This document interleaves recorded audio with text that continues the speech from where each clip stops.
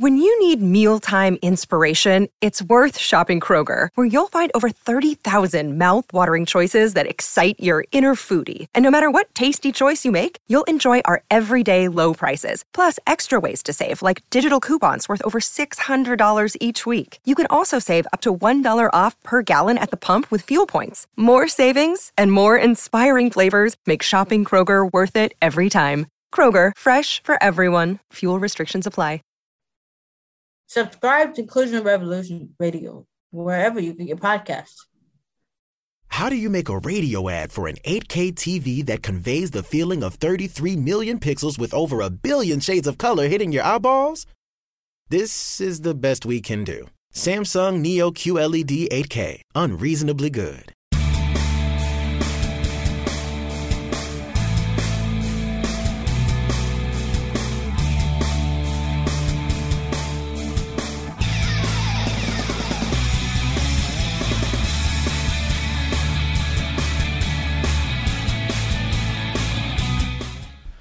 Hello, everyone, and welcome into Stacking the Box. I am Matt Verderam. Josh Hill is not in this week, but I am joined by my esteemed colleague and college football expert, Patrick Schmidt, who works alongside me here at Fansided, and we have a lot to get to. We're recording this on Thursday, April 4th. We are 3 weeks away exactly from the draft, which will be taking place down in Nashville. And, of course, there's a lot to talk about. I also spoke with former Texans safety Andre Howell, who retired earlier this week. He has a lot to say on why he retired, who J.J. Watt is, if he's genuine or if he's a phony. A little bit of a hint, he's pretty genuine. And why the Patriots are going to be threatened by a few teams here this year in the AFC. So we got into quite a bit with Andre, but first we'll get into the draft. As I said, 3 weeks away. And Schmitty, I'll let you kind of lead off here. What intrigues you most about the draft as we get closer and closer? Well, first, it's got to be Kyler Murray, the reigning Heisman Trophy winner. Guy was outstanding at Oklahoma. Put up better numbers than Baker Mayfield did last year, and we all saw how well Baker did in his rookie season with the Browns. So that's probably the biggest storyline for me in this draft, where he's going to go. Is he going to go number one to Arizona? Is Arizona going to trade Josh Rosen? Maybe he goes to Oakland or some of those other quarterback-needy teams at the top. So he's definitely story one for me. Story 1B is probably where all these great pass rushers are going to go. This is a loaded class for edge rushers, defensive linemen in general. So plenty of talent if you're looking for a defensive lineman, if you're looking for a pass rusher. So for me, those are the top two storylines I'm looking forward to seeing playing out. You know, one of the guys, and look, I follow the NFL as closely as just about anybody, and I'd say you do the same for college football, and so I'm curious your thoughts. Like, one of the guys who gets talked about a lot is Rashawn Gary. He's a defensive end out of Michigan. And there's a lot of people who love him, and there's a lot of people who say he's not worth a top 20 pick because his tape's inconsistent. I'm curious your thoughts on that because, as you mentioned, there's so many edge rushers in this draft. I mean, there's so many guys who it seems that are safe picks, quote unquote. How do you view Gary? Is he a top guy to you, or is he somebody who you take in the latter half of the first round? I'd definitely take him in the top half of the first round. He's a very good player, very good prospect, a lot of untapped potential. Really, former top overall recruit coming out of high school. A lot of expectations on him. 3-year starter at Michigan, but just never really turned that potential into production. And then he was really hurt for most of his junior year last year, so we didn't get to see him have that breakout final season where he gets 10, 12 sacks, 20 tackles for loss or something like that, and really just check off all the boxes before going to the draft. So, you know, he's definitely got the traits to be a great NFL player. And, you know, if my NFL team were to take him in the top, 8 to 15 picks or so, I'd be excited for the pick. But I'd want a very good defensive line coach, a veteran defensive line coach, a great defensive coordinator who will be able to tap into those traits and that potential and really bring out the best of what's yet to come from Gary. I'm really curious, too, to see how the three kids out of Clemson shake out. Because you've got Clelin Ferrell, you got Dexter Lawrence, who's coming off of a little bit of a turbulent year. He's suspended toward the end of the year. And then, of course, there's Christian Wilkins, who plays down inside. I'm very curious to see what the order is. It seems like Ferrell is probably the guy who has the most momentum right now, and then Lawrence is like a borderline first-round pick. But you watch that Clemson defense, clearly that was the strength of it. And I think all those guys translate, and of course most people would agree first-round picks, but I'm just very intrigued to see what order those guys go in. Yeah, they were one of the best defensive lines I've seen in my lifetime in college football. And, as great as Trevor Lawrence and that offense was, that defensive line was historically great. If I were to power rank the defensive line prospects from Clemson, I'd probably go with Farrell number one. He's got everything you look for in an edge rusher: great size, great production, great tape. Played well in the national championship game against Jonah Williams. Dominated him, had him on skates all night long. So I think he's a guy you plug in day one as a starter, and you don't have to worry about him for the next 6-8 years or so. Christian Wilkins would probably be second on my list. 4-year starter. Really was. Jamie's Log, Progressive, the Harrington's backyard, day 4, 2:18 a.m. I've been camping outside the Harrington house for 4 days now, proving that Progressive has 24/7 protection. Mr. Harrington says I don't need to do this, since Progressive protects 24/7 is a pretty easy concept to grasp, but I'm going to stay and prove my point. Besides, there's a big tree branch over the roof, and I think it's planning something. Progressive doesn't just offer a great price when you bundle home and auto. We offer round-the-clock protection, just not literally from Jamie. Coverage from Progressive Casualty Insurance Company, affiliates, and third-party insurers, and subject to policy terms. Bundle discount not available in all states or situations. The face of that team, or face of that defense, and face of the team with Deshaun Watson and Trevor Lawrence. So really productive. The thing with Wilkins, though, I just kind of wonder if maybe he was helped up because he had so many great talents around him. He tested well at the Combine. He's not an elite, measurables guy, elite traits guy, but just very, very, very good. So he's probably going to go in the top 20. Dexter Lawrence, man, this guy was a former top 5 overall recruit coming out. 6'4", 6'5", 350. You don't see many guys that size, and especially guys that size that can move. So he's not just like your, stereotypical like nose tackle or whatever that you just like, you put his big body out there and you let him, block it off for the linebackers to make plays. So I think he'd play in a number of different schemes. Like you said, that PED suspension that cost him the college football playoff, that's going to hurt him. That's going to cost him millions. There's no way around it. But I think there was an isolated incident. Dabo Swinney, the Clemson head coach, said maybe Clemson inadvertently gave that to their players, and it's just crazy, man. But I think he's probably going to go in the late 20s, bottom of the first round, top of the second. He's a load. And then they got guys like Huggins and Austin Bryant who are going to be, day 3 picks. Probably they go in the 3rd round or so. But guys are going to help out and contribute as rookies. This Clemson defensive line, we're seeing the beginnings of this football factory that Clemson just churns out guys year in and year out. So a great, great, great class of defensive linemen. Clemson's got 3 of them. One of the guys that intrigues me the most, and everyone who listens to this podcast knows I grew up a Chiefs fan, and I think they're probably like a corner, so I've been paying attention to that class really throughout the year, and one of the guys is Greedy Williams. Because it seems like when you look at mock drafts in December, it's like, oh, he's top 5 pick. He's at worst, he's top 10 pick. And now there's all this talk about, well, I don't know. I don't know if I take him in the first 20, 25 picks of the draft. There's other guys, too. You look at guys like Byron Murphy out of Washington, DeAndre Baker out of Georgia. Even as good as his defensive class is, it doesn't feel like there's any corner that's guaranteed to be a top 20 pick. And I'm curious to see how that all shakes. I actually like Williams.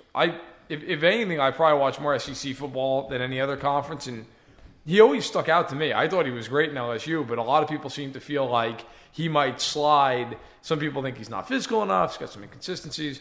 I'll be very curious to see how that shakes out, because obviously it's passing game more than it ever has been. Teams need to have corners. Yeah, Greedy Williams, we know how well LSU has done developing NFL corners and safeties. They're DBU for a reason. You look at Williams, the guy's 6'3", long arms, can run with receivers. He can really do it all in coverage. You worry about his play strength. He didn't bench very much. He's got long arms, but he's got thin arms. So you kind of worry about him in press coverage and how well he could hold up in run support. Now, run support, it's like really the last thing you worry about if you're going to draft a corner high. But he's got great size, great length, and height. You really can't coach that. You're not going to find it in many places. And with so many big 6'2" plus wide receivers in the NFL, you're going to need that extra height. So he's definitely quarterback 1 for me. But I agree with you. He might not hear his name until the late teens or early 20s. The Steelers stand out for it as a team for me that maybe that's a landing spot for him, but I think he's clearly the top corner on my board. But this year there's not that elite shutdown corner that's definitely going in the top 5, top 10. But you look at Williams, very good, solid, probably going to start as a rookie. Going to be a contributor for a long time. DeAndre Baker, really good player at Georgia, got better every year, especially over the last 3 years. Won the Thorpe last year as a nation's top DB, so you don't need to worry about either of those guys. They're battle-tested in the SEC, so they got that stamp of approval.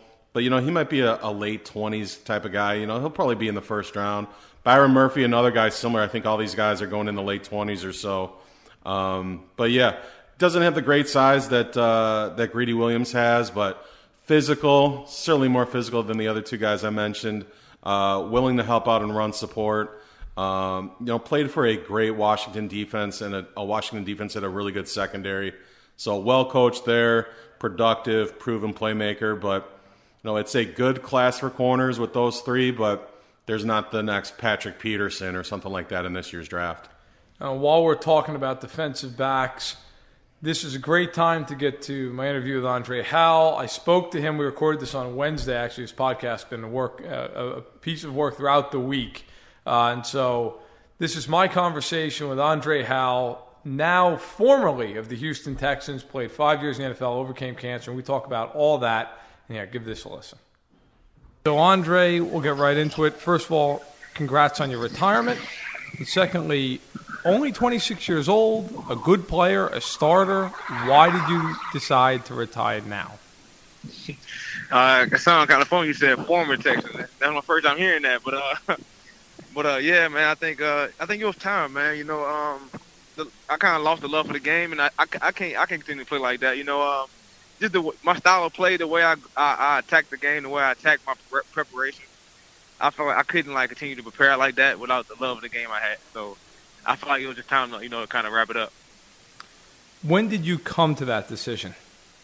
I've been thinking about it for the last 2 months. Even when I came back to the team, from the cancer diagnosis, I just, it was a different kind of feel for me, And when I got back on the field, and then I think after my dad passing, me and him had our relationship was kind of built around football. Like even as a kid, he was the first person to put the ball in my hand. So when he passed away, that was like a big thing for me. That this football was pretty much all we had together. So when he passed, it kind of me and my love for football. Like when he passed, my love for football kind of passed with him. And when did he pass away? He passed away. I don't know the exact date, man. I had so much stuff going on at that time, but I think it was right before the Jacksonville game. Like the week before the Jacksonville game, the week before I came back and played, he passed away. Okay. So yeah. I guess my curiosity is, look, you come in as a 7th-round pick, and you really make a success of yourself to the point that you get a 3-year, $15 million extension a few years back. You're a starter. Yeah. You're a serious contributor for a team that has Super Bowl aspirations. Was it a hard decision for you to move on? Yeah, definitely, man. But like I said, I couldn't continue to do that to myself. I had to be true to myself. I had to be true to the team. Like I said, I'm the kind of guy that put the team first. And I felt like I couldn't prepare the way I wanted to prepare because my heart wasn't in it anymore. And I couldn't do it to my team. Couldn't do it to the coaches. Couldn't do it to the Texan organization. Because like I said, I wasn't in it anymore. So I couldn't be the guy that that goes half-ass, man, and just trying to collect the check. You know what I mean? Yeah, listen, absolutely. And I want to talk to you about, you mentioned it a little bit ago, about the cancer diagnosis. I mean, for anyone who's not aware who's listening to this, you were diagnosed with Hodgkin's lymphoma back in the spring of 2018. You come back, you end up playing the last half of last year. Just walk me through, how did you find out? What was that like for you, and how hard was it to get back on the field? Yeah, I found out during OTAs, I had some blurred vision. And I went to the hospital, and they ran a bunch of tests on me. They seen the Hodgkin lymphoma. They seen the cancer in my lymph nodes. And just from that point, I was dedicated to get back on the field. And that dedication, that preparation I took with that, it showed me that whatever I want to do, I can do it. You know what I mean? That's why when I made this decision, I wasn't afraid to stop playing football. Like I can do something else and be just as good at it because I know how to work at it. You know what I mean? I know how much amount of work it takes to be good at something. You know, just because I had to do so much work to get over the cancer. Like I had to, buy hyperbaric chamber. Do the vitamin C IVs. Like, eat right. I had to really go search for ways to get better. So I think just doing all that searching and doing all that, that preparation and that, I wasn't afraid to like give up football because I knew that the next my next life would be, it's all about effort, man. I put the effort into anything I do, I'll be successful at it. So I wasn't afraid to just, stop. So, I'm curious. Look, you're not the first player, obviously, who's gone through a cancer diagnosis in the NFL recently. Yeah. Of course, Eric Berry, also with Hodgkin's lymphoma, got through it.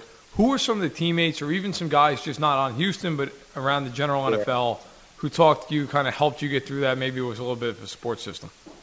Yeah, I talked, like, when I first got diagnosed, I talked to Eric Berry, and, he said, we all have our different path, through this, through the cancer diagnosis, and, man, his path was totally different. He said that at the beginning, said, man, my path is going to be different from your path, but you're going to learn something from your path, and he was true. He was right about that. I definitely learned something going through what I went through. I learned, that I am able to do whatever I want to do when I put my mind to it, And then another guy that really helped me was Aaron Colvin. He big in his faith, and he was my locker. Like he sat right by me in the locker room, and he would always like encourage me, keep me going when I was down. I'm thinking about, I wanted to get back on the field. He was like, man, it's coming. Be patient. So that was another guy that really like, helped me with my, with the cancer diagnosis, and helped me when I got back on the field, because I wasn't playing as much. So he helped me with that too. Just like, okay, Dre, you just got back, man. You gotta be patient, man. So he really was like helping me being patient and stuff like that. So yeah, Aaron Colvin was another guy that really, helped me with that process. I'm curious because you played 5 years in the NFL, and throughout your 5 years, for the most part, the Texans were a good team, a playoff team, a division winner. What are your best memories from when you played in the NFL? If you had to stick out, one or two moments, you say, you know what, when I think back in 20 years, that's what I'm going to think about. What were some of those moments for you? Just like our DB dinners, man. Kareem Jackson, Jay Joe. I came in. Those guys like kind of took me on their wing and like kind of helped me along my way. Being around those guys and like I said, our DB dinners. Just hanging out in the locker room. We like playing music, man, just joking on each other, stuff like that, man. That's all I miss the most. I miss the game, but I miss the guys the most, man. So I think that's one of the biggest things, just the guys and the camaraderie. And you mentioned the DB room, and that's a room that's been pretty strong for the Texans. AJ Boye, now of course with Jacksonville, but he was in that room. Last year you have Honey Badger in the room over at safety and playing a lot of slot corner as well. You look at this Texans team now, and the room's changed a little bit. Obviously, you are no longer on the team. Tyrann Mathieu leaves for Kansas City, but still some guys in that room who can play. They added Bradley Roby. How do you see the Texans shaping up this year? I mean, you have as good of a look at them as anybody. Yeah. What do you see as their potential going into this season? Man, I know those guys personally, and they work their butts off, man. Coach O'Brien, it's not like – that organization under him, like he makes sure like guys gonna come in and go to work, like no matter what round you're drafted in, no matter who you are, like you gonna come to work. And I think the Texans are like on the grasp of that, like getting to where they want to get to, because they have those kind of guys that it don't matter who they are, they're gonna work hard as hell. Like the best player on the team is J.J. Watt, and he works harder than anybody. And like if you see that as a young guy, you see the best player on your team like working his butt off, you gonna want to do that too. So I'm excited to see them boys play next year. Is J.J. Watt the person that everybody sees and believes him to be? I mean, obviously, raised so much money for the disaster in Houston with Hurricane Harvey. Seems like the kind of guy that really, the NFL would want to be the face of the NFL. I mean, take me behind the curtain. Who is J.J. Watt from your perspective as someone who was his teammate for many years? Yeah, I don't see JJ as like how everybody else sees him. Like the the big superstar guy, because he's so like personable, man. Like when you really get to know him, and I spent a lot. He invited us to his house. We hang out with him. He that kind of guy that you do want to have on your team, man. Because it don't matter how much money he makes, he goes out there and works his butt off. You know what I mean? And when you see people work like that, it makes you want to work like that too. Because he don't have to do this. You know what I mean? He makes enough money. Like he don't have to do this, but he's doing it because he loves it. You know what I mean? He still has the love and passion for the game, and you need guys like that on your team to kind of keep your team in line and keep your team in order, because he is that guy. When you look at the AFC, obviously the Patriots have been dominant for what feels like forever, but certainly the last 20 years. Mm-hmm. Who are those teams that you think are going to challenge them, or do you still see New England going on as a dominant team for the next few years to come? You know, if they still got Brady, man, they definitely have a chance, man. That dude's a beast, man. He playing for over 30 years for like, you know what I mean? So he's seen everything, you know what I mean? When we play against, he's seen everything. Like he called out the coverage that you know, he just seen everything. But you know, I think the Texans got a great chance, man. They got a lot of great guys. They got one of the best quarterbacks in the league in Deshaun, one of the best receivers in Hopkins. So it didn't Will Fuller coming back. So I think the Texans really going to give them a run for their money next year, man. You know, all the other teams they got, everybody looks good on paper right now. You can't really say much right now because everybody looks great on paper. You know, the Browns looking great on paper right now. They added Odell, they added a couple guys, so you know the Browns look real good on paper right now. But like I said, at the end of the day, you got to put it on the field and you got to go play. So we'll see how it goes. Do you have any stories from your times playing against New England where you looked across and looked at Brady and maybe just said, "I don't know how to stop him. I don't know what you do," or even any other player for that matter? Was there ever a player that you played against where you just said, "Listen, I'm confident in my abilities, I'm confident in our team, but I don't know what we're doing to stop that guy"? Yeah, you know, we actually practiced against the Patriots. We did like the joint practice during training camp, and like just practice against the guy. He was so like particular the way he took the field, man. Like he never you never seen him like walk on the field. He always like ran on the field, you know, it's like just the small things. He knew all the details, you know what I mean? And like I said, he played for so long, so he knew everything. He's seen everything. So it's hard to be the guy like that when he's seen everything. Like it's like when you're like a dentist. If you're a dentist for 20 years, you're gonna be better than a dentist for a year. So it's just like he's been playing for so long, so he has so much experience. So he's seen everything. So it's hard to beat a guy like that. So you played 5 years in the league. You're stepping away. You're 26 years old. I mean, you really do, genuinely, not to be cliche, but you have the world at your fingertips. You can do whatever you want. You can go forward. Mm-hmm. You're healthy.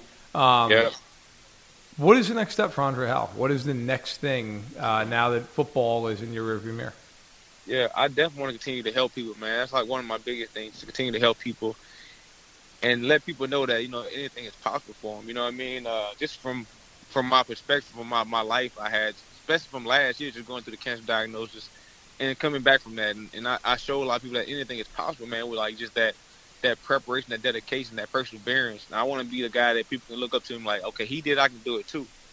You know what I mean? And I also want to do like some business ventures, stuff like that. I met a lot of people when I was playing football, and like I met a lot of guys, you know, that's doing some big things. So I'm definitely going to have that too. But I really want to be a guy that shows people anything is possible. You know, last thing from me, Andre, what is one memory you have from the NFL that you would say is a good behind-the-scenes look for a fan of what it's like, whether it be a funny story, whether it be something when you're traveling, whether it be a story from the huddle? I mean, what is something that makes you laugh when you think, you know what, a fan wouldn't see that on TV. You know, a fan wouldn't know that from watching the games. But these are the kind of things that make the NFL what they are.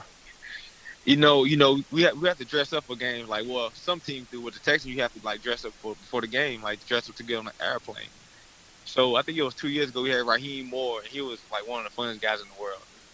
And I forgot who came in. Somebody came in with like a big baggy suit on, and he like was ribbing him so hard. And that was the funniest thing ever. I remember that for the rest of my life.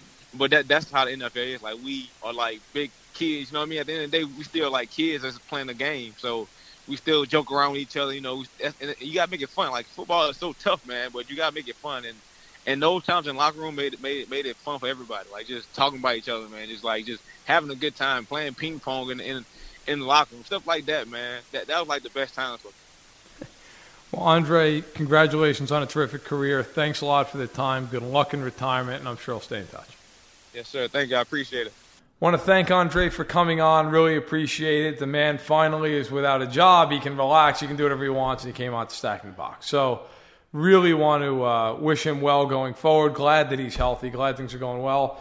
And that's a loss for the Texans. He really has been a starting player and a reliable player for them for a while. With Tyrann Mathieu leaving, I know they brought in Deshaun Gibson, but with him out of the mix, you have to wonder if that affects their draft plans. He's been a key contributor for them for a while. But again, thanks to Andre, and all the best. Hopefully talk to him down the line. But Schmidt, let's get back to the draft and what we expect. Look, I want to ask you, is there one player that you really love in this draft class that maybe isn't getting the attention that you feel he deserves? I got two for you. We talk about how great this defensive line group is. One guy, Ed Oliver, who for some reason seems to be sliding down draft boards in the pre-draft process. But you go back a couple months ago, this was a guy we had pegged at number 1 in our mock drafts. You know, he and Nick Bosa really all fall. We had him pegged as a 1 or number 2 overall pick. And now you look across the internet, you see the mock drafts, Ed Oliver's going in the late teens. Maybe he's dropping down into the 20s. Man, if I'm the Giants or something like that, I'm picking 6th or something like that. I'm taking Ed Oliver. The guy is a beast. Guy was a man amongst boys at Houston, and you know he dominated the lower level of competition. But that's what you want to see. You want to see guys dominate and stand out on tape, and you know he did exactly that. And the guy's just got elite athletic abilities at his pro day. The guy's running and jumping and lifting his way out of the gym. So I have no concerns about him. You know, he played around 270, 275.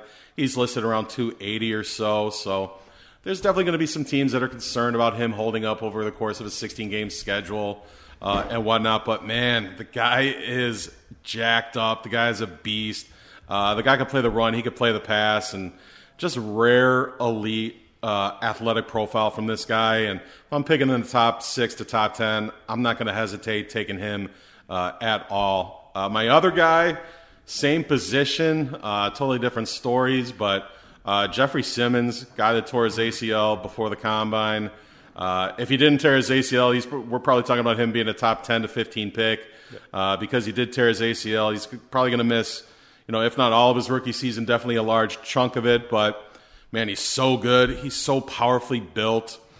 He's like 6'3", 300, like, I know this is a lofty comparison, but, man, the power and strength he plays with, it reminds me of Ndamukong Suh. And, I mean, I know Suh is probably the best D-tackle to come out, you know, probably since Warren Sapp. So, I mean, I know that's high praise. I don't think his ceiling is as high as Ndamukong Suh, but the power and the strength and the way he could just dominate offensive linemen and dominate the run game, it's incredible. So I think there's a team that, you know, if they're picking in the late first round or early second round, teams are going to try and position themselves to draft him. And great player, 2-time All-SEC performer, does have some off-field character concerns. Before coming into Mississippi State, was arrested, found guilty, was punching a woman on videotape, terribly ugly incident. You know, at his time at Mississippi State, was clean on and off the field. So it's in the past. Certainly it's a huge red flag and a black eye on him. Talking about him strictly as a player, though, man has some incredible tape and incredible potential. So if your team picking in the late 20s, top of the second round, he's a guy that I really, really like.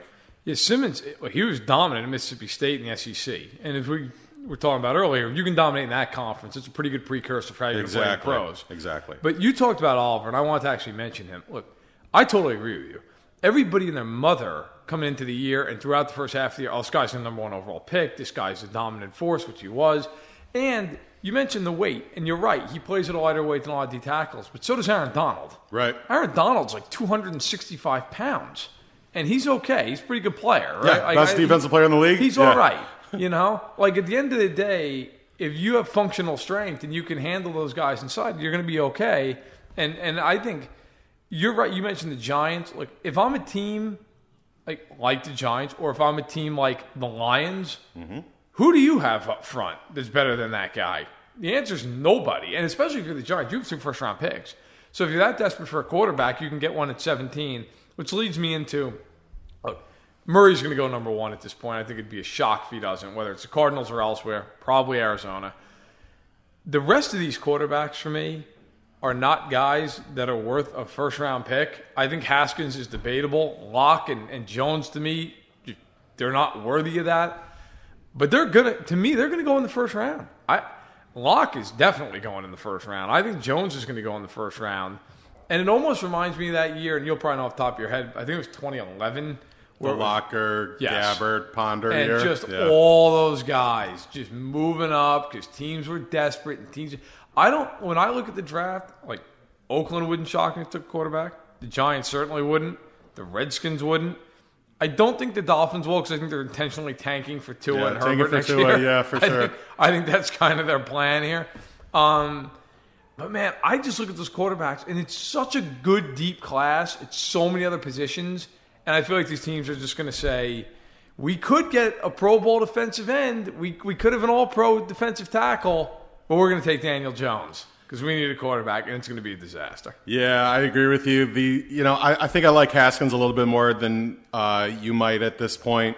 Murray, we could have a whole podcast just on him alone, but I agree with you. He's going 1 to Arizona. Maybe Oakland trades up because they got some extra draft capital to do so if they want to go that route. But Haskins, I really like him. I don't know if the Giants love him or not, but Haskins, 50 touchdowns last year in his first year as a starter. I think the biggest knock or concern maybe for teams potentially drafting a quarterback this year is just the 1 year of experience there. So, if you're drafting a quarterback, you want to see like 25 starts or something like that. You want to see him against a number of different teams, a number of different situations. So, but I like Haskins, and I think, I'd really like him if he goes to a position where, or a team where he could sit for a year, the whole Patrick Mahomes model. I think that would do him wonders. But yeah, outside of Haskins, Drew Lock, man, he's probably going to go in the top 50. Something you probably do know. Progressive can not only offer you a great price when you bundle home and auto, they offer you round-the-clock protection. Something you probably don't know, the average garage door is made up of 1.3 millimeter aluminum panels. Something you probably do know, your neighbor likes to tinker with his dirt bike. Something you probably don't know, a runaway dirt bike can take out your garage door and a good portion of your car bumper. Bundle your home and auto with Progressive and get more than a great price. Get round-the-clock protection. Something you know for the things you don't know. Coverage from Progressive Casualty Insurance Company, affiliates, and third-party insurers, and subject to policy terms. Bundle discount not available in all states or situations. Team, just because of what you were saying, teams are going to be desperate and overdraft on him. If you're ranking the prospects overall, Drew Lock probably, 30th best prospect, 25th best prospect. And like you said, you could get some safer, surefire picks on the defensive line, maybe even offensive tackle, and some of the other deeper positions in this draft. So, Lock is going to go higher than he should. I don't really love his game. He does some things, and he has some games you're like, wow, this guy is going to be really good. He's got some great arm talent. And then, 2 plays later, 2 drives later, like, oh, boy, that was an ugly play. That was an ugly interception. So he's got some Jay Cutler to his game, and that's not exactly a compliment. But he's going to go in the first round, and Daniel Jones, bless him. I could see the Giants with that second first-round pick taking him. Oh, it's going to happen. It's like, oh, yeah, we see a lot of Eli Manning and Daniel Jones, and both coached up by David Cutcliffe, the Duke head coach. So it's, Daniel Jones does not have great arm talent at all. He's a little bit of an athlete. But, man, Daniel Jones, he looks like a career backup quarterback. A guy that could start a couple games for you here and there. But, man, if he's got to start for you, that's bad news. But wouldn't be surprised if he goes in the first round. I'd probably be surprised if we see a 5th quarterback go. I don't think Will Grier is going to get in that mix, but really it's Kyler Murray, who exceptional talent, but a big wild card, and Dwayne Haskins. Dwayne Haskins a safer quarterback pick than I'd say Kyler Murray is, but you might have to wait a year for it, and then beyond that, I'm waiting until next year to take Herbert or Tua, or the year after that and take Trevor Lawrence. Yeah, no, I was down in Mobile for the Senior Bowl. And got to watch all, not all these guys, but got to watch Locke and got to watch Jones up close and personal. And Jones is a tall guy. Yeah, I believe 6'5", but he's not big. He's kind of built like a beanstalk. And going through his career, he's had injuries, broken collarbone, and I get it. You mentioned he is a little bit of an athlete. He can move around some, but I watched some of his tape after seeing him in Mobile, and I just don't see a guy that I'm really excited about drafting. He's not somebody who's going to push the ball down the field. He's not somebody who's going to stand in there and get hit like Roethlisberger has over the course of his career and be able to take that pounding. But you're right, man. I look at him and I just keep thinking the Giants because David Cutcliffe, he's got that connection with Manning. He's got, and Manning's saying, hey, look, I could groom this kid. I can make it work. And then the worst kept secret in the world down in Mobile is that the Broncos love Locke. Now, whether they take him, we'll see. But they love him. Always enamored with him because he's a big kid with a strong arm. Never mind the fact that in the SEC he barely completed half his passes. Look, I get it. Mizzou is not Alabama. Like, they're outclassed by some of these teams. But if you're going to be a top 10 pick as a quarterback, you better be able to complete more than 48% of your passes against Alabama. Yeah, he led the nation in touchdowns a couple years ago, but he didn't improve on that. Last year at career lows in completion percentage, yards, touchdowns. Like, that's not exactly the trend you want leaving college and coming into the NFL. But, yeah, I hear you. Teams are going to look at the positives that he can do and totally overlook all the red flags or concerns or shortcomings that he has. And, you know, if he goes to Denver, they got the 10th pick, I think. Yep. You know, I know they got Joe Flacco. He's obviously not the long-term solution, but the Broncos, Elway, they've tried to find quarterbacks in the draft and failed spectacularly, whether it be in the first round with Paxton Lynch or Mr. Irrelevant with Chad Kelly, and it hasn't worked. Drew Lock, could he be the answer when Joe Flacco is inevitably benched in mid-October? Maybe. And, you know, he does have a big arm. He could make some throws. And, hey, I liken him to Cutler, so if he does go to Denver, they'll kind of know what they're getting there. Yeah, and you're right. Always whiffed on past quarterbacks, Paxton Lynch, Brock Osweiler. How could I forget about Brock? Oh, God. Brock, Arizona State's finest. Oof. Speaking of that, and actually, this is the last thing I wanted to get to was the receivers in this class, because I think there's this narrative that the receivers aren't good in this class, but it seems as though there are some guys who could be later first-round picks, high second-round picks. Talking about Arizona State, N'Keal Harry, he's somebody who's really intriguing to me, interesting athlete there. And then Ole Miss has a few guys. DK Metcalf, who has one of the weirdest combines I've ever seen. I was in Indianapolis. Absolutely tore up the 40. The bench was ridiculous. There's stories going around. He's got like 1.5% body fat, which, by the way, is a complete fallacy. Same here. Okay, me too. Yeah. Okay, he would be dead if he had 1.5% body fat. So, but regardless, the man shredded. But then on anything that he has to turn, he was like the 98th percentile. So it wasn't good. It was not good. Or I guess if you want to look at it the other way, like the second percentile. He turns like a truck in a cul-de-sac. So you got him, you got A.J. Brown out of Ole Miss, who actually was more productive than Metcalf in college. And then there's Hollywood Brown out of Oklahoma, who I actually think, if I was a GM and I was picking a receiver, he to me is the most intriguing guy because he's an incredible athlete. But your thoughts, you obviously saw these guys much more than I did throughout their college careers. Who do you like out of the receiver group, and who do you think might be a little bit of a bust? Yeah, let's start with my favorite guy, and those were some nice points about Hollywood there. If he doesn't have that Liz Frank injury, I think he's going in that he's like 15, 10 to high teens range, you know, without looking at the teams and where they're at. Like, he's like that 12th, 13th, 14th, 15th type prospect there. I mean, he's tiny. He's very tiny. He's like 5'9". He was listed at about $165. But, you know, when you talk about Hollywood Brown, you talk about Deshaun Jackson. I mean, an absolute speed demon. A guy that, you know, you line up in the slot, you line up out wide. He's going to take the top off the defense. He's going to go and catch you a 60, 70-yard touchdown. He scores in 6 seconds. So that's the type of player he is. He's not going to help you in the return game.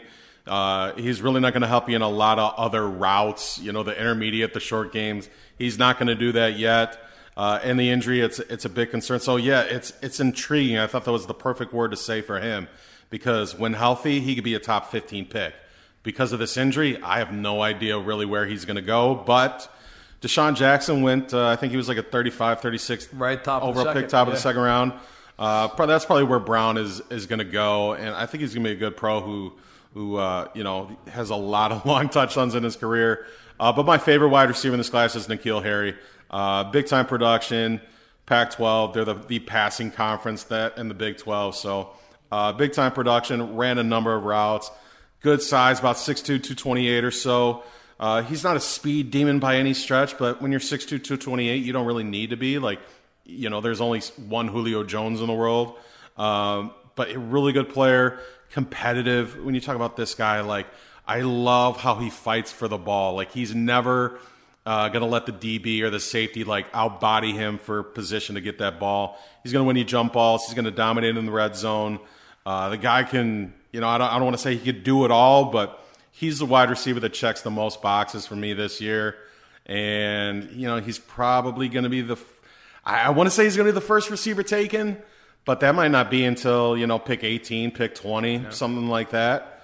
But those Ole Miss guys, yeah, DK Metcalf, this is I'm not taking DK Metcalf. If my favorite team drafts DK Metcalf, I'm going to be upset, and I'm going to be like those old Jets fans at Radio City Music Hall where they're ready to riot, upset. And But yeah, I mean, you said it, that viral photo before the combine, dude is shredded, looks like Mr. Olympia, but that's not a good thing.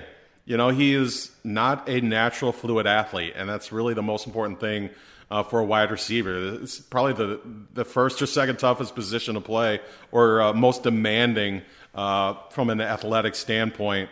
And he could run a straight line really fast. So put him out there, run a go route. He'll bring that down for you. But running a full on route tree, coming in and out of his breaks, man, the guy had a slower short shuttle time and cone time than Tom Brady. Like that's the type of agility we're talking about there. But he also battled injuries, for a couple years at Ole Miss. So I worry about that. Guys who are injured in college are going to be injured in the pros. So I'm not drafting him, but I'm also not a general manager, and I don't have control of a war room. So he's probably going to go in the first round. But you said it at the top. A.J. Brown is a much safer, much better prospect out of Ole Miss. Guy was a warrior out of the slot. And we see so many of these offenses now, like the slot receiver is kind of like the go-to guy, like Jarvis Landry is kind of, the player that I kind of liken him to, just a warrior in the middle of the field, over the field, on the perimeter, on the boundary, wherever it may be. And he set the single-season Ole Miss record there last year with 1,300-plus yards on 85 catches. So the guy's productive. Was the best player and one of the best passing offenses last year in the SEC, in the country, really. But yeah, a little bit overshadowed by DK Metcalf here in the lead up to the draft. But if I had to take one of those two guys, I'm taking A.J. Brown all day over DK Metcalf. Yeah, I agree. And I look forward to whatever team drafts DK Metcalf in about 2 years. The story's starting to come out you just can never get separation. Well, yeah, of course you can't get separation. He can't turn. Yeah. But listen, it's going to be fascinating. Obviously, we have a few more weeks leading up to it, and we're going to have a whole draft show on fanside.com. Check it out on the Facebook Live page, and I'll give more details about that as we get closer. But we're going to have all kinds of stuff going on. We're going to have great coverage in just the editorial sense as well. We are going to be loaded to the hilt. So Fanside is going to be a one-stop shop for all of your NFL draft needs. And, of course, I want to thank, again, Mr. Patrick Schmidt, who is our college football senior editor and also our NFL draft expert. Also our college basketball editor and handling the Final Four. Man, it's been a wild few weeks. Prediction, who's winning the Final Four? Man, I like Virginia. I think Virginia over Michigan State. From getting beat by a 16 seed a year ago to winning it all. That would be redemption story. It's going to be one of the greater stories we've seen in recent sports history. But like the Cavs taking out the Spartans. I will take the Spartans. I trust Tom Izzo. It's not a bad pick. Listen, we want to thank our sponsors at Fanatics, by the way. Go to fanside.fanatics.com. Save 20% on shipping when you type in the code FANSIDED. You can get all your gear, all your different teams. Of course, we just talked about the Final Four. Somebody's going to have a whole bunch of new stuff coming out with championship hats and T-shirts and all the rest of it. So make sure to go there. They will take care of you. We will be back next week. We have plenty to talk about. More NFL draft, maybe even some free agency fallout. If a couple more guys sign, the Ndamukong Suh watch continues. But we will have all that and much more. Hope you enjoyed the spot with Andre Howell. It's going to be a new wrinkle here. Stacking the Box is going to try to get a player on or coach on every week, give you a little insight into the league. So, for Patrick Schmidt, I am Matt Verderam. Thank you so much for listening. Please subscribe on iTunes. Give us a follow at Stacking the Box on Twitter. And we'll talk to you again next week. Something you probably do know. Progressive can not only offer you a great price when you bundle home and auto, they offer you round-the-clock protection. Something you probably don't know, the average garage door is made up of 1.3-millimeter aluminum panels. Something you probably do know, your neighbor likes to tinker with his dirt bike. Something you probably don't know, a runaway dirt bike can take out your garage door and a good portion of your car bumper.